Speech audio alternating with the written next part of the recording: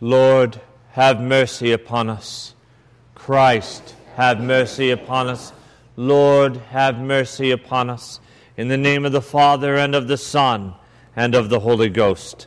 Amen. Please be seated. And the skies opened, and the Holy Spirit descended upon Jesus, revealing him to be God's anointed one, the Christ, the Savior, the one promised, the one spoken of by the prophets. And the Holy Spirit hovered over the waters of baptism, revealing them to be the waters of a new creation in Christ. As in Genesis chapter 1, verse 2, he hovered over the waters of the old creation. And immediately after Jesus initiated baptism into himself, a participation in his death and resurrection by his going down into the water and rising again, the Spirit drives him into the desert. Now, the word in Greek for his having been driven into the desert actually means to be heaved. He was forcefully driven into the wilderness by the Spirit of God, there to combat with the enemy. And so it is with us. We who are the baptized of Christ, we who have partaken of his death and resurrection, we who have been washed and cleansed in the blood of Jesus, in the waters of the new creation, we who have been anointed by the Spirit of God and marked as Christ's own forever, are driven by the Spirit into the wilderness, that is, into the world, there to live out our life in Christ in the midst of the wilderness, where we will be attacked by the enemy.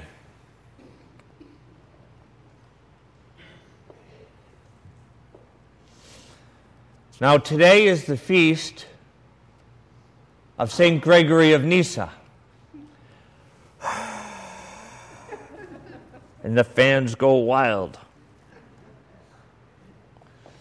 And I did try to find a quote this morning from my favorite early church father regarding this specific point, but I ran out of time. And so I will quote instead John Paul II, who said, "If we, the baptized, who are in the world, do not experience trial, tribulation, and persecution for the sake of the gospel, then we are certainly doing something wrong." Jesus is led into the wilderness, as Israel for 40 years was brought out of slavery and bondage in Egypt and brought through the waters of the Red Sea into the wilderness. So Jesus, who has come to deliver us from slavery to sin and bondage to death, calls us to follow him through the saving waters of holy baptism and into the world, into the wilderness. In the gospel it reads, "Then Jesus," which means God saves, "was led up by the Spirit into the wilderness to be tempted by the devil. And so we shall be tempted by the enemy. If we fall, we are weakened in our walk with Christ. But if we endure, if we trust not in ourselves, but in Jesus, who has overcome the temptation of the enemy, then we are strengthened in our walk in Christ. It's not about if we shall suffer for the kingdom, but when we shall suffer for the kingdom. And it's not about why are we suffering, but whether or not we will trust in ourselves or in Christ in the midst of those temptations. We will suffer for the kingdom. You have been marked as Christ's own forever. Therefore, you are marked people.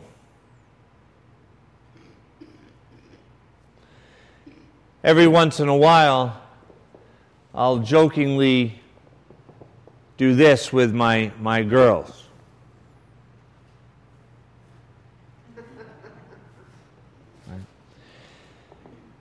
Well, that's what the enemy does to us. Don't think that you will escape. He knows that you are marked, and you are marked no longer with the mark of his kingdom, but with the mark of Christ Jesus.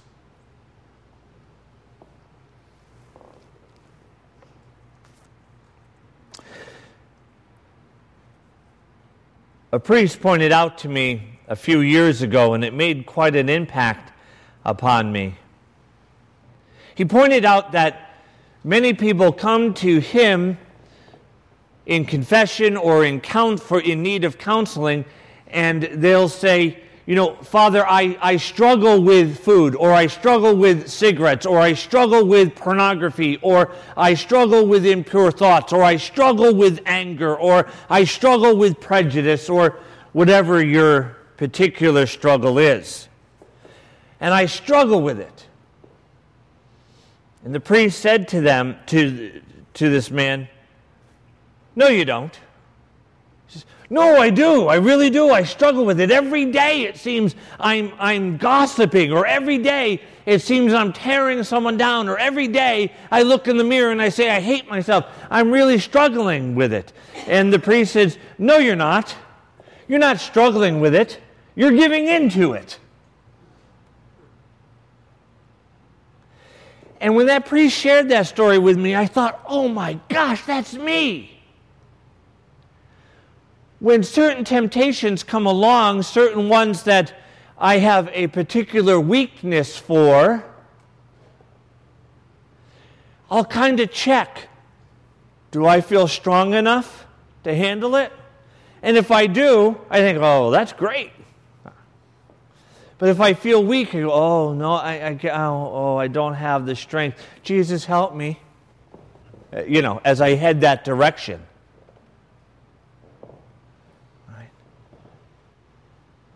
And I remember that how many times have I failed when tempted by the enemy, when tempted by the world or the flesh? How often have I failed to really struggle, to really call upon the Lord Jesus, to say, Lord Jesus Christ, have mercy on me. Lord Jesus, come and help me. It's not going to be easy. Jesus says, you have not yet struggled to the point of shedding blood. Heck, I don't even struggle to the point of really doing some earnest prayer. Rather, I give in and say,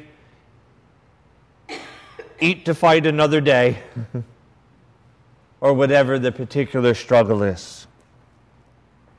That is, like Jesus, we must turn to the Word of God. We must focus on our relationship with our Father. Because we're not alone in the wilderness. The world is watching us. And if we are as weak as they are, then we are proclaiming to the world in the midst of the wilderness, in the midst of a world that desperately needs Him, in the midst of the world who has grown deaf to the power and authority of the Word of God, we are proclaiming to all of them that Jesus Christ makes no difference. I am weak, but He is strong.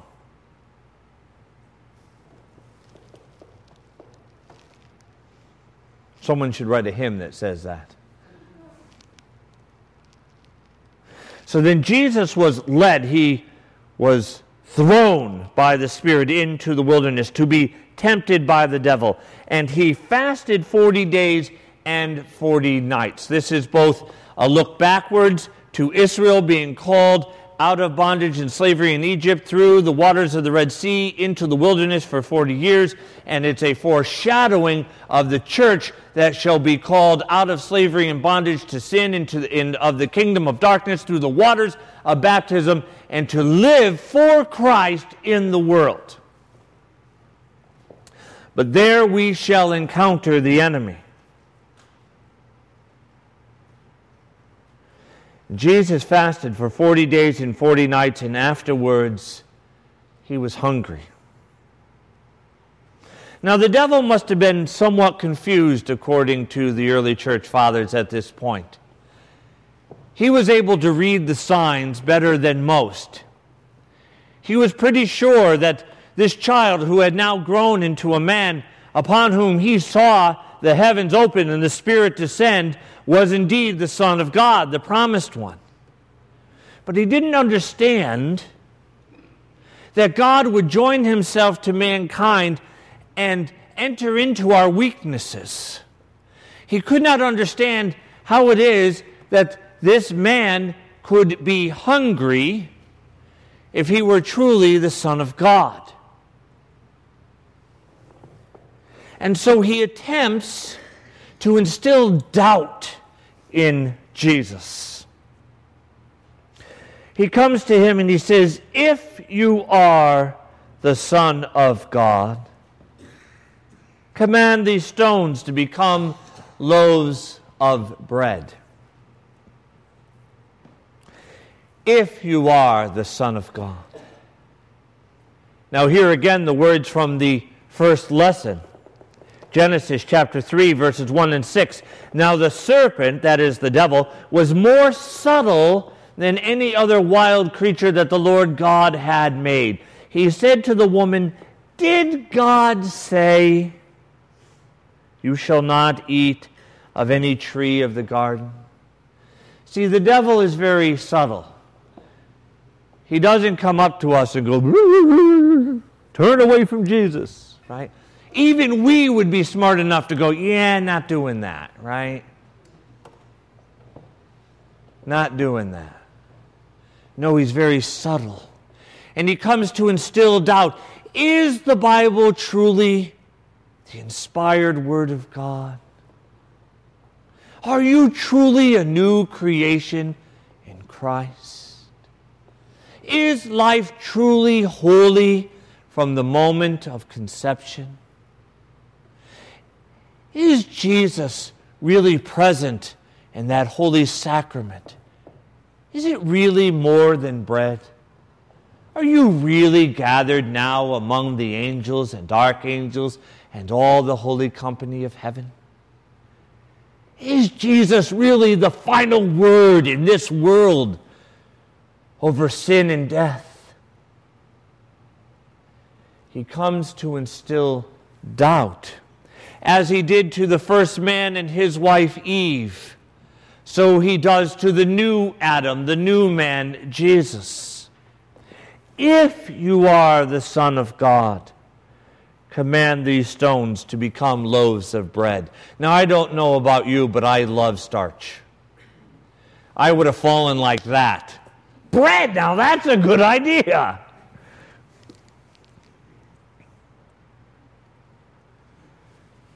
You see, the hunger of the belly is symbolic of our hunger and thirst for the things of the flesh.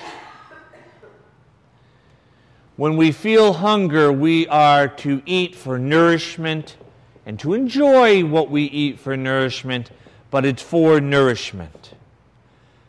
But when we are very hungry, we immediately give ourselves over to those desires and we become gluttons.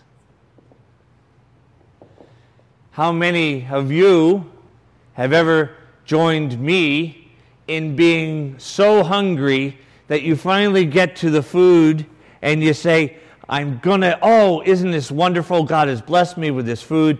I'm going to take just enough to enjoy it for nourishment. I don't think I've ever heard myself say that. I say, finally. Right?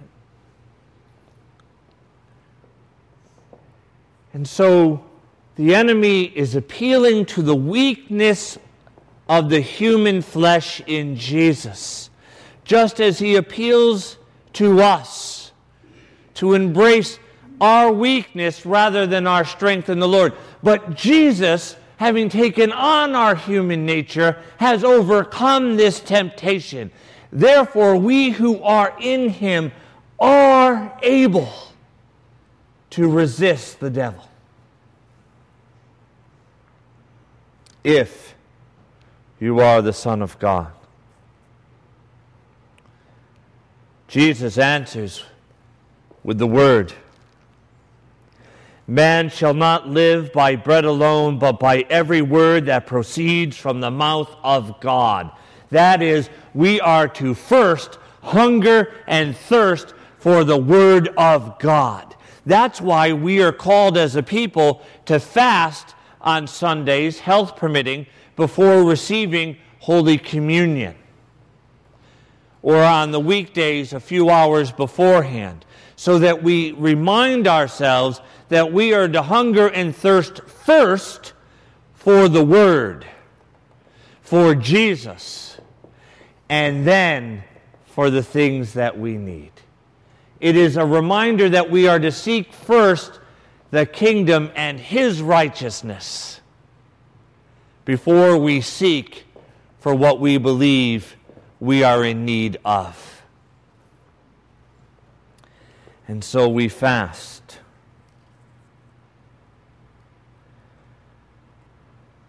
I have to say it was tough this morning. Christine's been working again very early, very late every day, and she got home very late last night, and I went to bed immediately, and I woke up this morning and saw that when I opened the fridge to get some water, I saw that there was pizza in there. You know, there's only one thing better than hot pizza on a Saturday night. It's cold pizza the next morning. I kind of looked around. I didn't.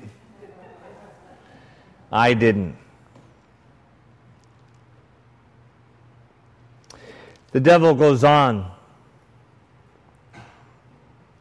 He takes Jesus to the holy city and sent him on the pinnacle of the temple and said to him, "If you are the Son of God," again attempting to instill doubt, "throw yourself down, for it is written, He will give His angels charge over you, and on their hands they will bear you up, lest you strike your foot against a stone." If you are truly the Son of God, then prove it. Fulfill the prophecies. Throw yourself down. But my friends, as St. John Chrysostom wrote, Jesus did not come into this world to throw himself down, but to be raised up. Jesus said, "And I, when I am lifted up," meaning upon the cross, "I shall draw all men to myself." And then he would be raised up on the third day. He didn't come to be cast down under sin and death, but rather to be raised up on the cross to conquer sin and death, and to be raised up in the resurrection to reign over sin and death forever. But the devil often says to us, cast yourself down. Throw yourself down. Walk not in the integrity which is yours in Christ.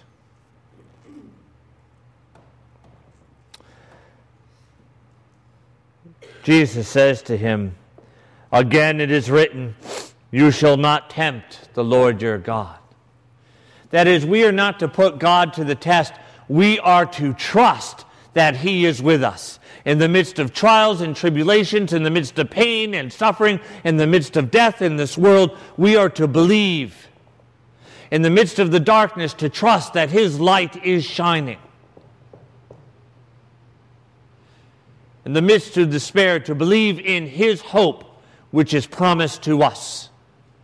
In the midst of death, to believe that He is the conqueror of death. We are not to tempt the Lord our God, but to believe in the Lord our God.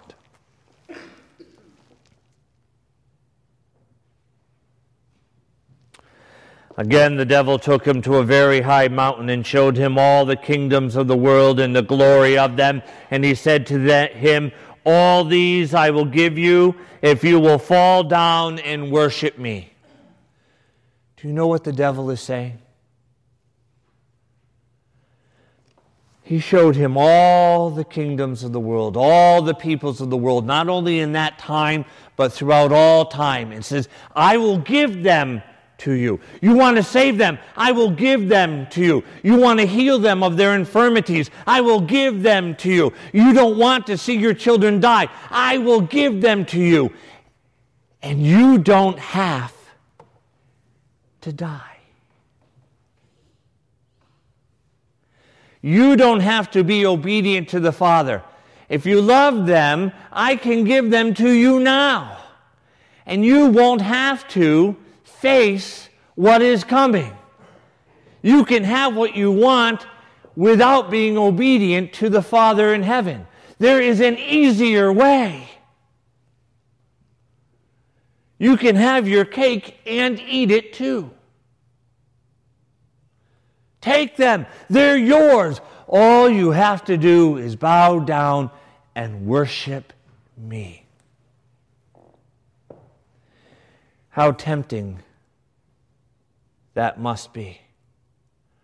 To know that we could fulfill God's will without being obedient to God's will.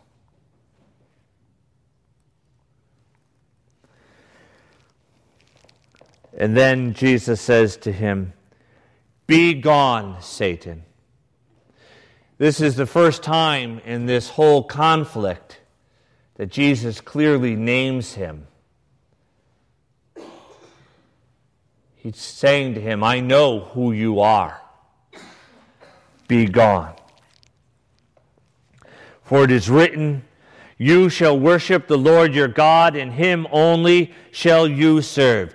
You shall not worship yourself. You shall not serve yourself. You will not worship the world. You will not serve the world. You will not worship the enemy. You will not serve the devil. You will not worship your own fleshly desires, nor serve them. You shall worship and serve the living God. My dear friends, we have entered into the holy season of Lent. We are in the wilderness. There's two things you must know. The enemy will attack you. He will attack us as a church family. Be certain, several weeks from now, he'll tempt you to say, if we get an influx of people When we go to our new church home, who are these people? Where were they when we were, really walking the walk? They suddenly come in like they own the place and so forth and so on. Right? There's just one example. The enemy will attack you.